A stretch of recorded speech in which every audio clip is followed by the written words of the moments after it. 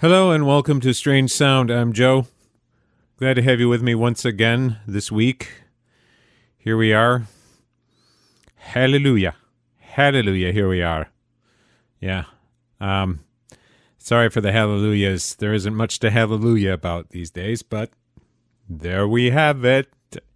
It is January 23rd, Saturday, as I am recording this. We saw the inauguration this week of the, 46th President of the United States, Joseph Robinette Biden Jr., and his Vice President, Kamala Harris. Yes, we saw that on Wednesday, the 20th at noon, and I think probably some of you saw it, some of you didn't. Who knows? There's a handful of you out there who are actually listening to this podcast. And again, I encourage you to share it with your friends. Perhaps like it. Leave me glowing reviews on iTunes and the other platforms, please. Yes, I would very much appreciate it if you went to iTunes and left glowing reviews of Strange Sound and said how wonderful it is and how it changed your mind about everything and how it, in fact, changed your entire life. Or you could just say, yeah, it was okay. Or you could say, I didn't like it. Something, anything. Anyway, glad to be here. I may sound like I'm in a buoyant mood. I usually react to things in this way. That's it's just how I am. It's how I'm built. I don't know what to tell you. It's been a difficult time. As I've said many times before, I'll do my 5-cent disclaimer. The views expressed on Strange Sound are my own. They do not represent the views of anyone associated with me, not my employer, not my neighbors, not my friends, not my family, not anybody else. Any similarity to other people's views are by pure coincidence. I cite people in the podcast. That does not mean they endorse me or I endorse them. I just I'm referencing things that are out in the media world at some level and in other sources as well. So there you go. My opinions, though, are my opinions. They're no one else's. So anyway, as far as the COVID pandemic is concerned, we're up well above 400,000 deaths. Again, I think we're somewhere around 410,000. These are abstract numbers, right? To most people, this is just a blithering number of deaths. I mean, it's astonishing to me. And I say this every time. I know you're sick of hearing me say it. I'm going to say it one more time. I find this appalling that we can stand here and actually take this without just practically losing our minds over it. I mean, it's just unbelievable.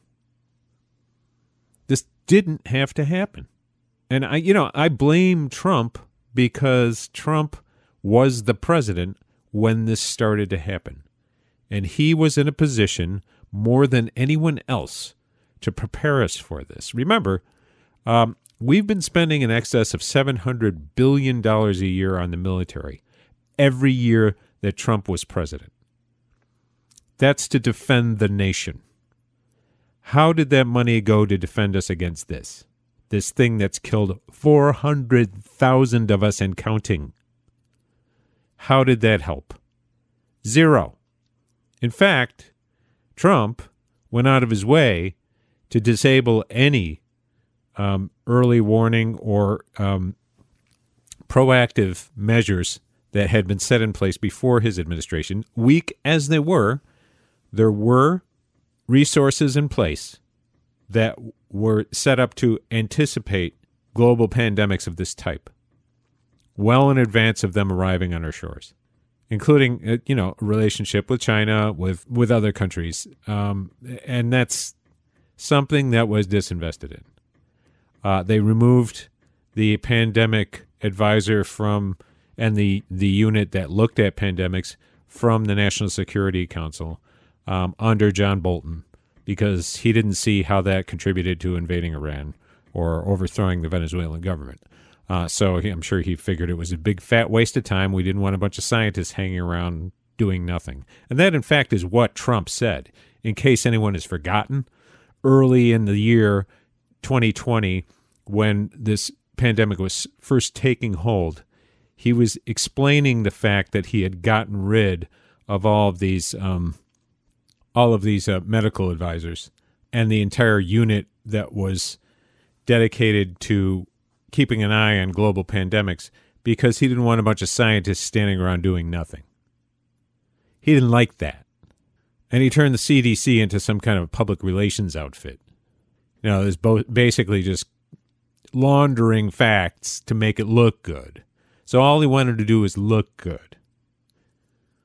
Now, he could have acted in response more aggressively, much more aggressively, and we might have cut back on the number of people who died. There's no question but that we would have saved lives that way. Probably hundreds of thousands of lives. But another thing he could have done was, from the beginning of his presidency, is recognize that pandemics are an ongoing threat. That this is an emerging threat. We've seen the signs before.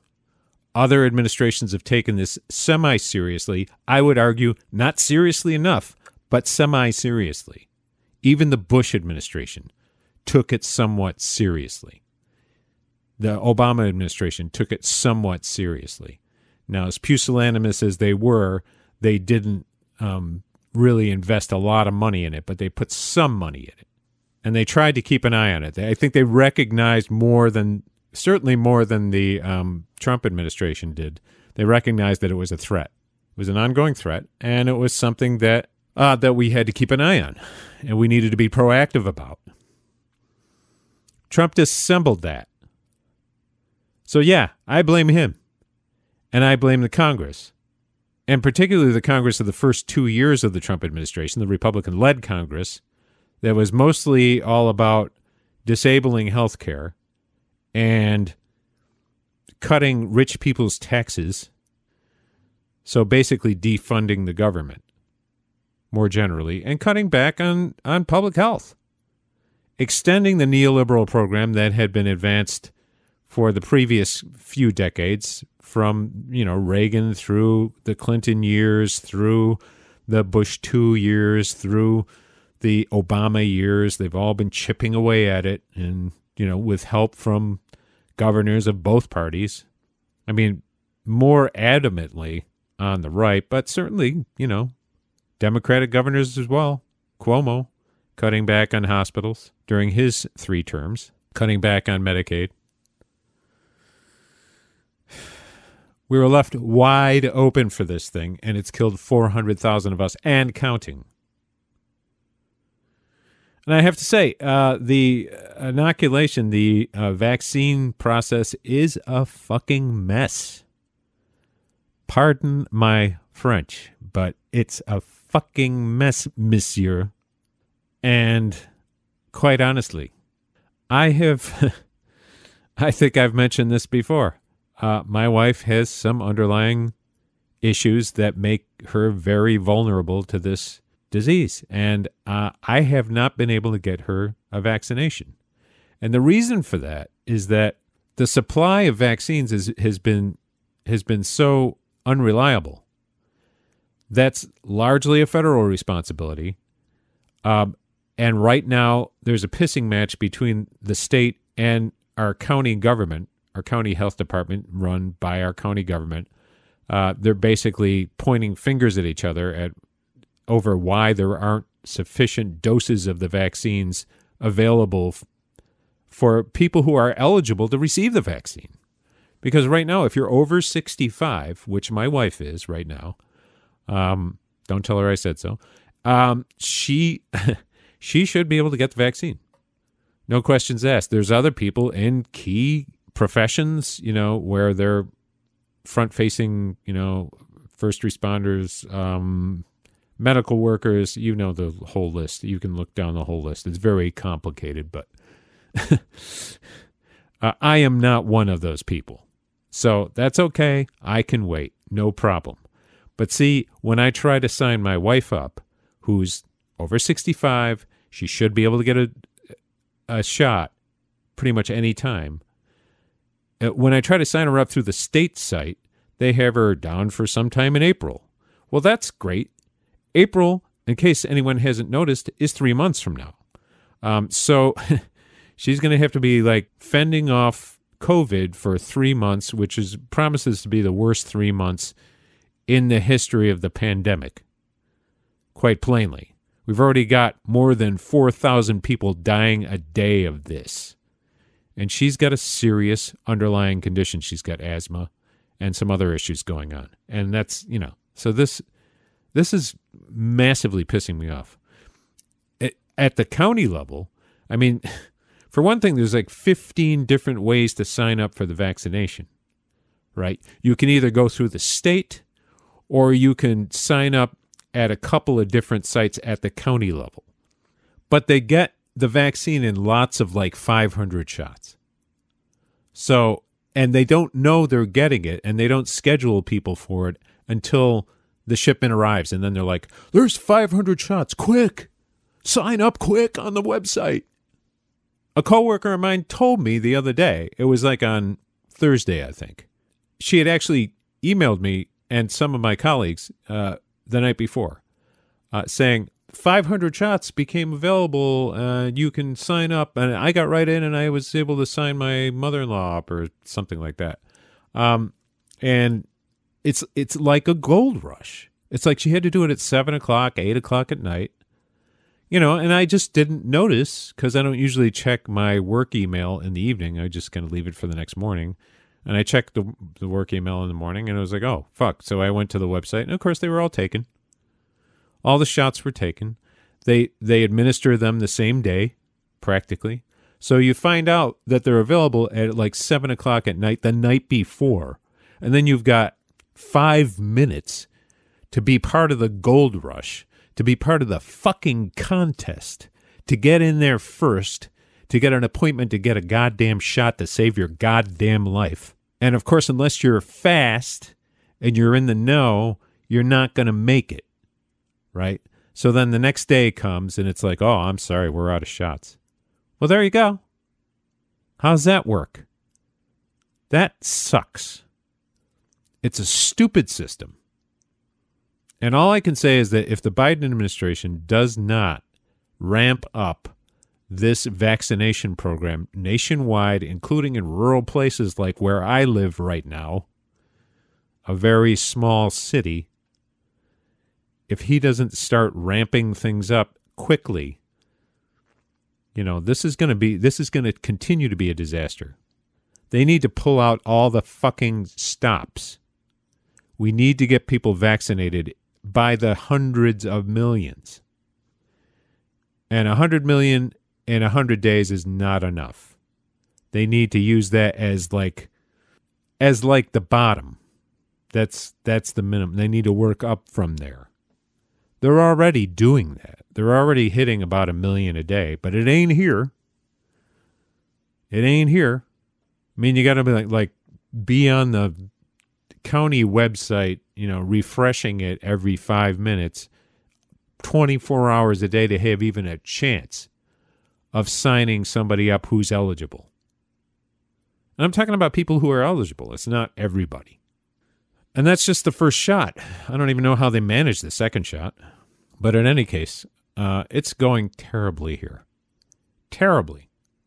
And I'm sure this is true of small communities all across the country. In larger communities, I think there's like long lines. People waiting in long lines. That may or may not be true where you live, but I mean, I've heard stories to that effect. Here, I don't think the lines are as long, but there just aren't very many shots.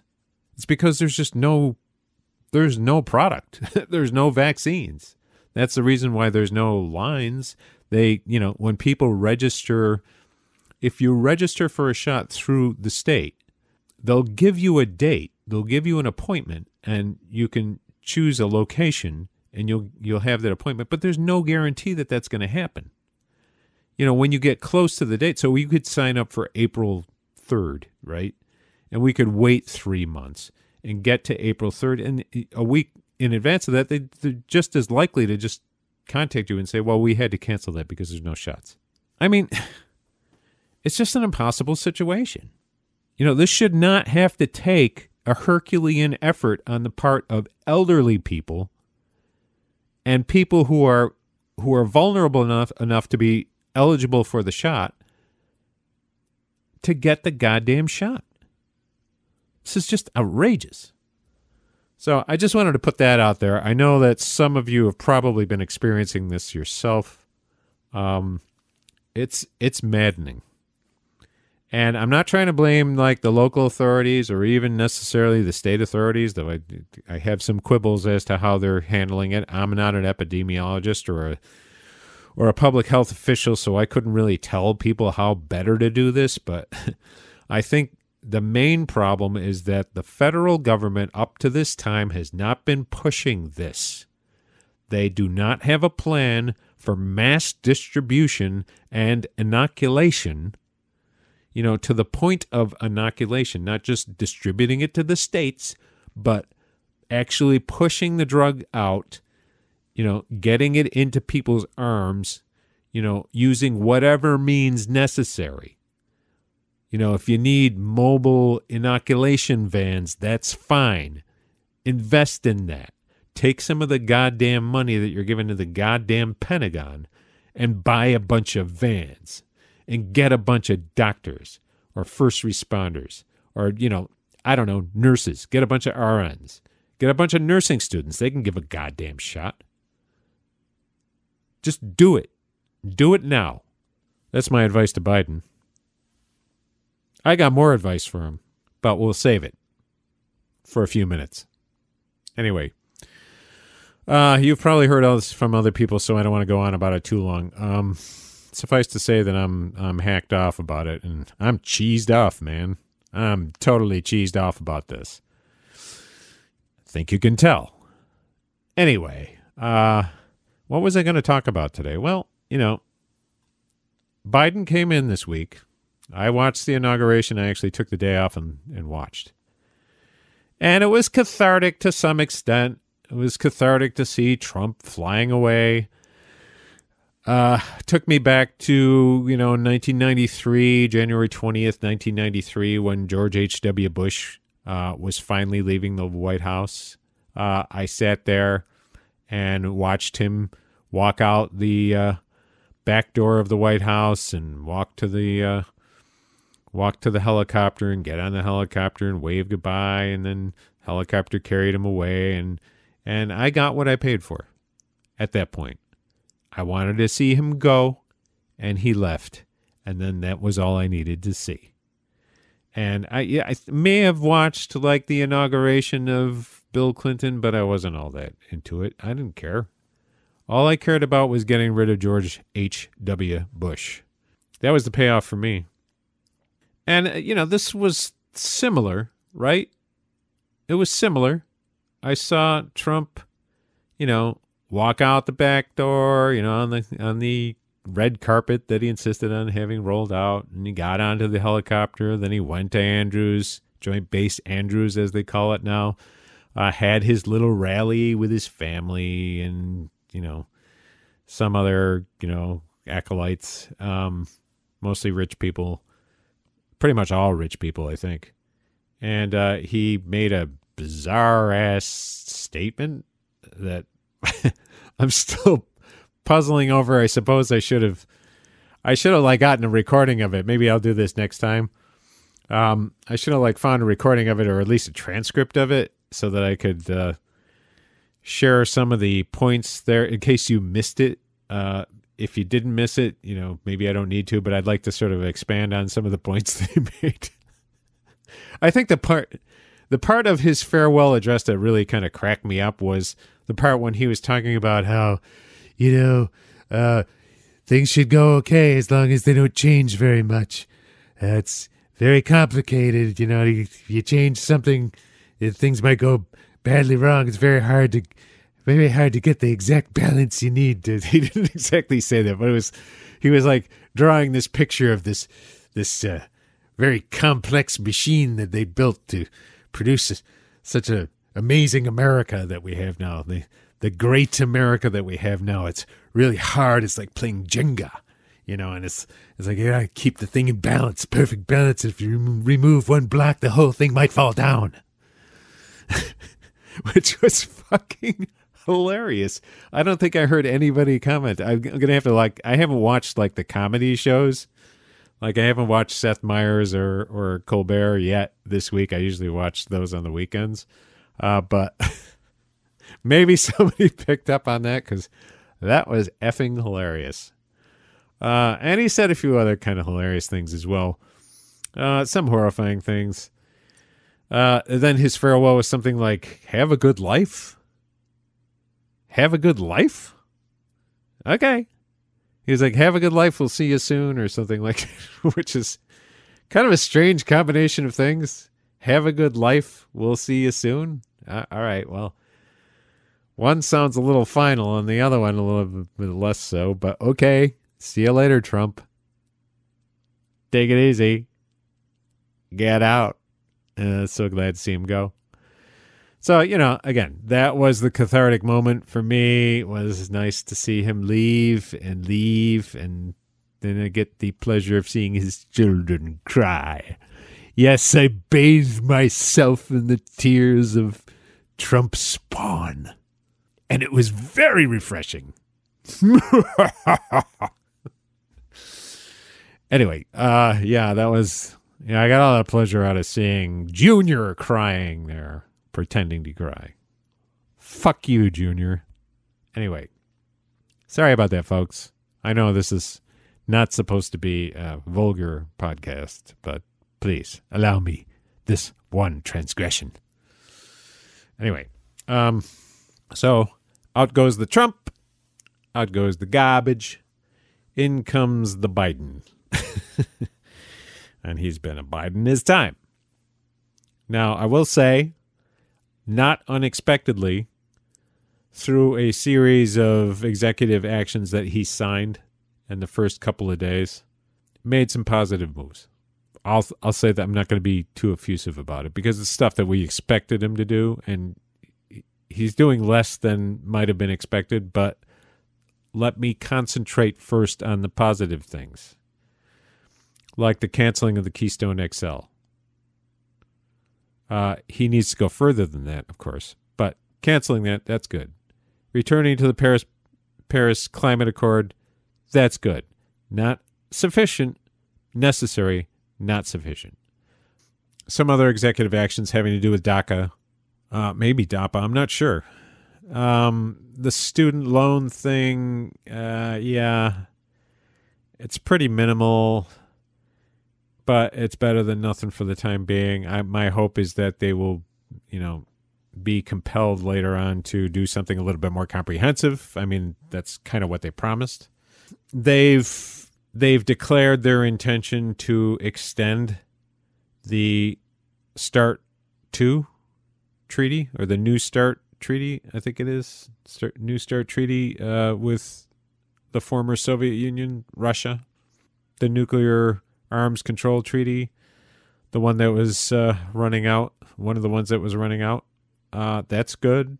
My hope is that, they kind of they did it in a kind of like an offhand way, so it was like, they had to set the context of being in an adversarial relationship with Russia, all this stuff.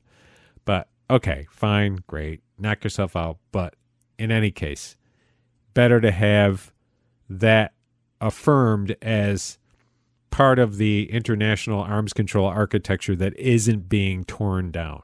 Now, what I want to see, and I don't know whether they've done this yet, but what I want to see is the other treaties that have been departed from and abrogated by the Trump administration, particularly those dealing with the former Soviet Union and arms control. I want to see those reestablished. And I don't know what their intention is with regard to that. The intermediate range missile treaty, I want that back. There were a number of them that Trump has let go. And that's, they need to reestablish those as soon as possible. With regard to the JCPOA, the Iran deal, they have said that it is their intention to reestablish that. Now, I'm a little concerned about what I heard Jen Psaki say at the first press conference, White House briefing, I should say. I'm a little concerned about that because it sounded like what they were saying is that Iran has to come back into compliance with the JCPOA provisions as far as like enrichment of uranium before they'll actually sign off on doing that. And I'm a little concerned about that conditionality. They seem to be also saying that they want to talk to the other parties in the agreement and try to get them on board with putting pressure on Iran. That's what it sounds like to me.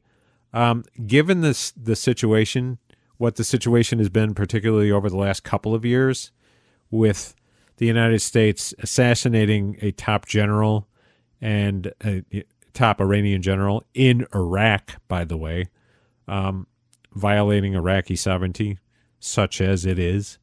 I want to see where they're going to go with this. I'm not encouraged by what I've heard thus far, though.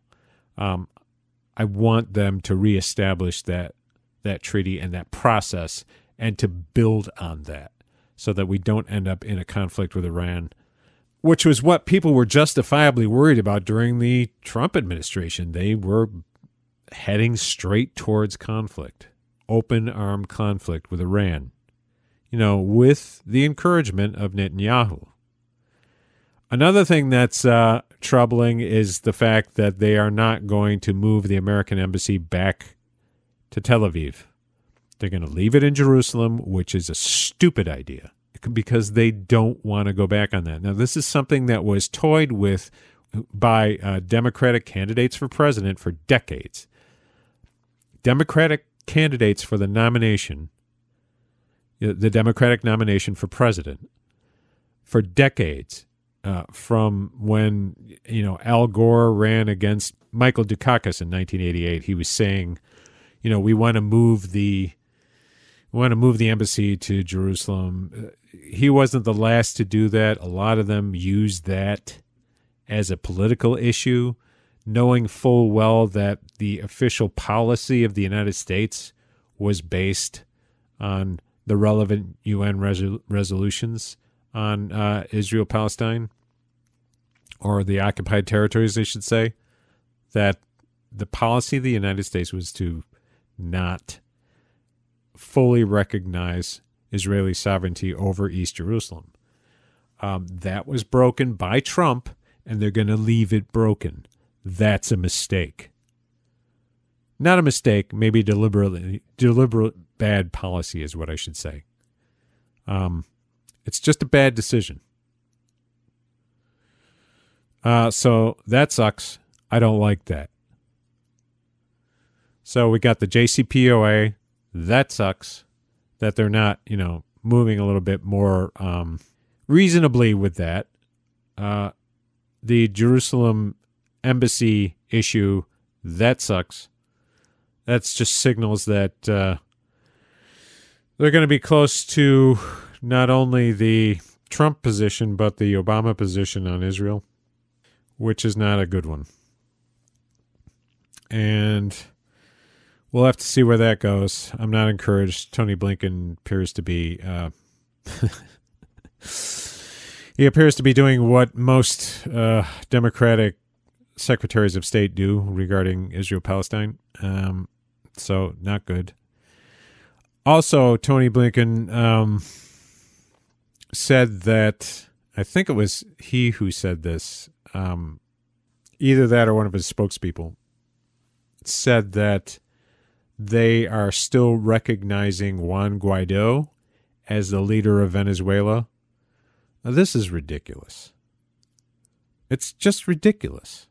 The guy is not the leader of Venezuela. I know you want him to be, but he is not. That's just delusional policy. The man does not run Venezuela. You may not like Maduro. A lot of people don't. Fine. Have your differences with him, but don't pretend that somebody else is running the country they're not. Don't pretend that there's a government in exile, because the man has zero legitimacy. Guaido is a right-wing idiot. He doesn't have a constituency beyond his narrow right-wing party. He has no legitimate claim to leadership in Venezuela. It's ridiculous. But once again, they'll follow on bad policy with more bad policy. See, this is what I was talking about in the run-up to the election. As I've said many times before, if you looked at Joe Biden's campaign website and you looked for foreign policy positions beyond those that dealt with immigration, just as a policy having to do with source countries for immigrants heading to the United States, like how to deal with countries of origination like Guatemala, Honduras. It was mostly stuff like that you would find in the foreign policy section of, well, there really wasn't a foreign policy section. It was just mostly about, it was just like a long list of policies. If you sorted through that, you would have a very hard time finding anything that didn't at least bear on immigration or climate change. There are a couple policies in there that talked about foreign policy in a bank shot kind of way, but no overarching vision or specifics having to do with specific conflicts. And now we're beginning to see it emerge. As many people feared, it's the blob returning. Okay? Not as bad as Trump, but not enough better that we can feel good about it. And that's troubling. I've yet to see them say, I've yet to hear them say anything about North Korea or about the Korean Peninsula more generally. I haven't seen any policy or heard any policy pronouncements on China. I haven't heard a lot about Yemen or Saudi Arabia. Maybe someone can chime in about that. I still haven't really heard anything about that. I know that there's some rumblings in Congress as to, I think it was Ron Wyden who talked to Avril Haines. I think it was Ron Wyden who was asking her if she would agree to, I think, making available intelligence on the Saudi government's role in the murder of Adnan Khashoggi. I'm probably pronouncing that wrong, but yeah. So she had agreed to that, I believe. So we'll see. Will they do that? I don't know. I've yet to see any articulated policy on either the conflict in Yemen or the Korean conflict. I'm sure as they get their foreign policy team in place, we'll start to hear some stuff about that. It's worrying. I'm a little concerned about it. As you can tell, Sam Cedar on the Majority Report has pointed out that, and I think David Dayen as well have pointed out that Biden's COVID plan and COVID recovery plan has incorporated some of the provisions of the HEROES Act that never really got off the ground last year, that got passed by the House but was left to languish in the Senate. And he's picked up the portions having to do with health insurance, health coverage, which includes a provision to fund COBRA, which is a ridiculous policy. Maybe that was arrived at last year in the HEROES Act in consultation with Biden. Maybe he's doing that in his COVID relief package as, as a way of sort of underlining what the congressional Democrats were doing, what the congressional Democratic leadership was doing with the HEROES Act. I'm not sure how that came to be. But again, it's just bad policy. It's really just a sop to the insurance companies, as Sam Cedar has pointed out. It's the most expensive way to provide health insurance for people. It's a ridiculous way to do it. Anyone who's been on COBRA knows what I'm talking about. Massively expensive. Now, naturally, they don't want to expand things like Medicaid, Medicare, anything like that, to cover people who've lost their health insurance because they lost their jobs. And again, Joe Biden was the candidate during the primaries that was saying, all these 170 million people in America have health insurance through their employer. We don't want to take that away from them. Okay, great. Well, a lot of people lost that health insurance because they lost their goddamn job. And what's left of them is COBRA, right? And COBRA costs a fortune. You're paying this outsized cost. Essentially what COBRA amounts to is that if you have employer-provided health care, they pay a portion of it, you pay a portion of it. If you get laid off, you can, through COBRA, maintain your coverage, but you have to pay for both parts of it. You have to pay the employer part as well as the employee part. In my case, my employer pays about 80% of the insurance premium. So if I get laid off, if I went on COBRA, I'd have to pay 5 times as much as I'm paying right now, which would be crushing because, again, I would be out of a job. And the fact that, the idea that in a relief package you would pay for that is just insane. It would be so much less expensive just to give people Medicaid or Medicare, give them coverage. It would cost less than that because it just intrinsically costs less per person, right?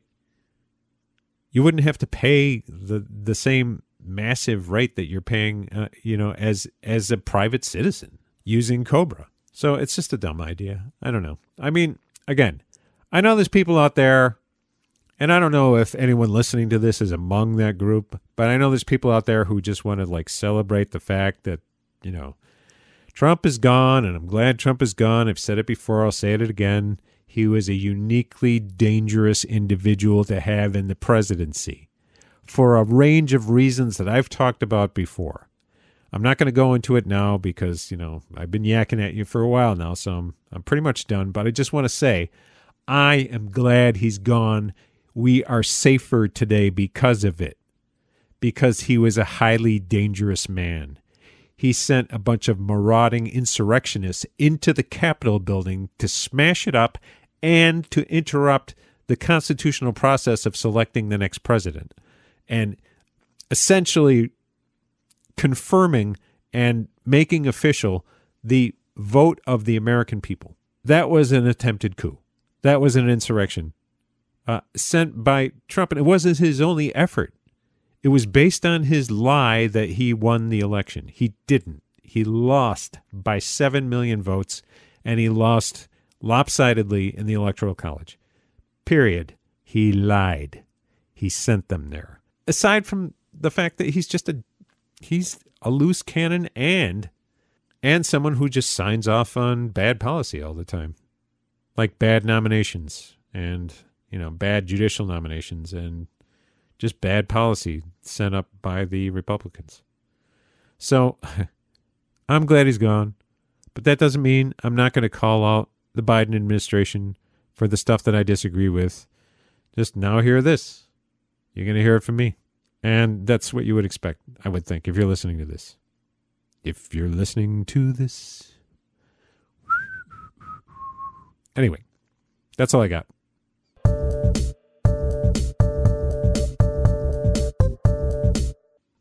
I'd like to hear what you have to say. If you like, you can leave a 1-minute voice message at anchor.fm/strangesound. Leave a 1-minute voice message. I'll be glad to listen to it. I'll be glad to either read it or play it on the show. If you want to have a Zoom session with me, we can talk. Just tell me how to get in contact with you. And, you can leave that privately. I won't share that with people, obviously. We can have a little Zoom session. If it's something that isn't too embarrassing, I'll play it on the air. I'll play it on the show. I'm not going to guarantee anything. If you make a monkey out of me, I probably won't play it.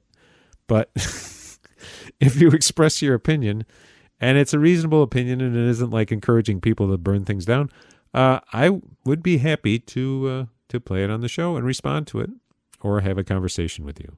You can communicate with me via Twitter at Strange Sound Pod. You can also learn more about me and find other ways of contacting me by going to big-green.net and clicking on either the contact tab, or you can click on the podcast tab and get more information there. Would be great to hear from you. Hope you're all well out there. Take care of yourselves. Should talk to you again next week if all goes well. And stay safe. Be well. We'll talk to you then.